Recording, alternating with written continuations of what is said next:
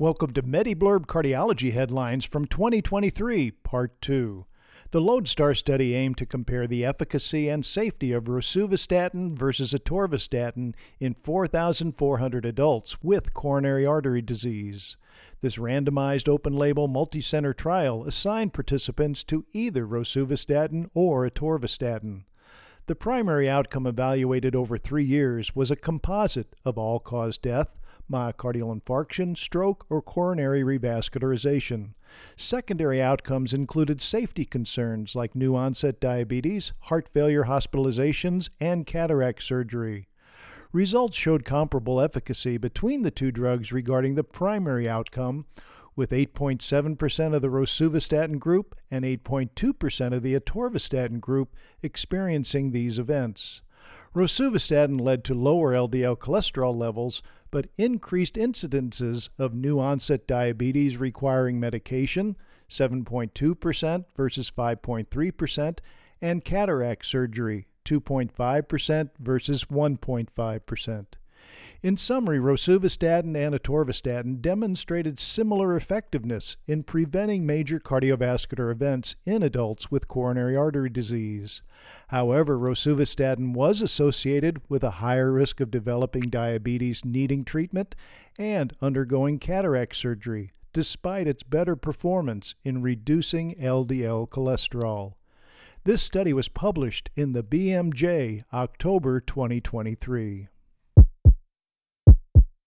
Bempedoic acid, an inhibitor of ATP citrate lyase, reduces LDL cholesterol with few muscle-related side effects. Its impact on cardiovascular outcomes was studied in the CLEAR Outcomes trial, which compared daily bempedoic acid 180 milligrams against a placebo. Almost 14,000 statin-intolerant patients who had a history of or were at high risk for cardiovascular disease, including coronary artery disease, symptomatic peripheral arterial disease, and cerebrovascular atherosclerotic disease, were followed for a median of 40.6 months. The primary focus was major cardiovascular events like death, myocardial infarction, stroke, and coronary revascularization. The bempedoic acid group showed a significant LDL cholesterol reduction of 29.2 milligrams per deciliter compared to the placebo. Major cardiovascular events were lower in the bempedoic acid group at 11.7% versus the placebo at 13.3%. Notable reductions were observed in myocardial infarction and coronary revascularization. However, there was no significant effect on stroke or cardiovascular death. Side effects of bempedoic acid included higher incidences of gout, cholelithiasis, and minor increases in serum creatinine, uric acid, and hepatic enzymes. In conclusion, bempedoic acid effectively lowers the risk of major cardiovascular events in statin-intolerant patients, but with an increased risk for certain other conditions. This study was published in the New England Journal of Medicine, March 2023. The BioVasc trial, conducted across 29 hospitals in Europe, investigated the optimal timing of percutaneous coronary intervention in patients with acute coronary syndrome and multivessel coronary disease. This open-label, non-inferiority, randomized trial included patients aged 18 to 85 years who were assigned to either immediate complete revascularization, meaning PCI of all significant lesions during the index procedure, or staged complete revascularization, meaning initial PCI of just the culprit lesion, followed by PCI of other lesions within 6 weeks. From June 2018 to October 2021, 764 patients underwent immediate revascularization and 761 underwent staged revascularization. The primary outcome was a composite of all-cause mortality, myocardial infarction, unplanned ischemia-driven revascularization, or cerebrovascular events at 1 year. Non-inferiority was indicated if the hazard ratio for the primary outcome did not exceed 1.39. Results showed that immediate revascularization was non-inferior to staged revascularization, with a primary outcome occurrence of 7.6% in the immediate group and 9.4% in the staged group, a hazard ratio of 0.78. The immediate group had significantly fewer myocardial infarctions and unplanned revascularizations. In conclusion, the BioVasc trial found that immediate complete revascularization in patients with acute coronary syndrome and multivessel coronary disease was non-inferior to staged revascularization and led to reduced incidences of myocardial infarction and unplanned revascularizations. The findings suggest immediate revascularization as a preferred approach, although patient and lesion characteristics may warrant consideration for delayed revascularization. This study was published in The Lancet, March 2023. The ELAN trial assessed the timing of initiation of direct oral anticoagulants, or DOACs, in patients presenting with acute ischemic stroke and non-valvular atrial fibrillation and not on therapeutic anticoagulation. This open-label study, spanning 103 sites in 15 countries, involved randomly assigning participants to either early or late anticoagulation.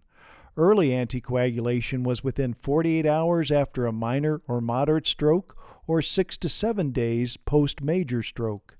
Later anticoagulation was 3 to 4 days after minor, 6 to 7 days after moderate, or 12 to 14 days after major stroke. The primary outcome was a mix of recurrent ischemic stroke, systemic embolism, major extracranial bleeding, symptomatic intracranial hemorrhage, or vascular death within 30 days. The trial included 2,013 participants, split almost equally between the early and later anticoagulation groups. Results showed a 2.9% incidence of primary outcomes in the early group versus 4.1% in the later group at 30 days. Early treatment led to fewer recurrent ischemic strokes at 30 days at 1.4% versus 2.5% in the later group. Similar findings were seen at 90 days. Symptomatic intracranial hemorrhage was low and equal in both groups at 0.2%. The study concluded that early initiation of DOACs could potentially lower the risk of major adverse events like recurrent strokes without increasing the risk significantly over 90 days. The ELAN trial was designed to offer qualitative insights rather than test statistical superiority, but the trial supports early anticoagulation when indicated. This study was published in the New England Journal of Medicine, May 2023. The SELECT trial investigated the effectiveness of semaglutide in reducing cardiovascular risk in individuals who were overweight or obese but did not have diabetes. This multi-centered, double-blind, randomized, placebo-controlled trial targeted patients aged 45 or older with pre-existing cardiovascular disease and a body mass index of 27 or higher. Out of the over 17,000 participants, half received weekly subcutaneous semaglutide injections, 2.4 milligrams, and half received a placebo.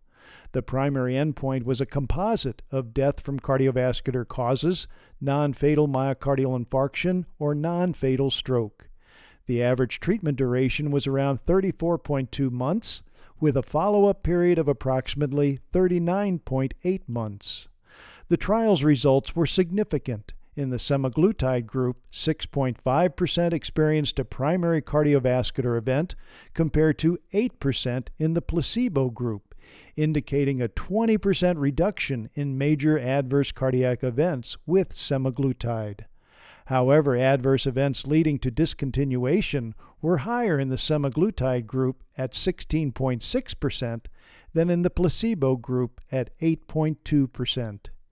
In summary, weekly semaglutide significantly reduced the incidence of major cardiovascular events in patients with pre-existing cardiovascular disease and overweight or obesity, but without diabetes, over an average follow-up of nearly 40 months, demonstrating its potential as a beneficial treatment in this population. This study was published in the New England Journal of Medicine, November 2023. For MediBlurb, I'm Dr. Jim Dwyer.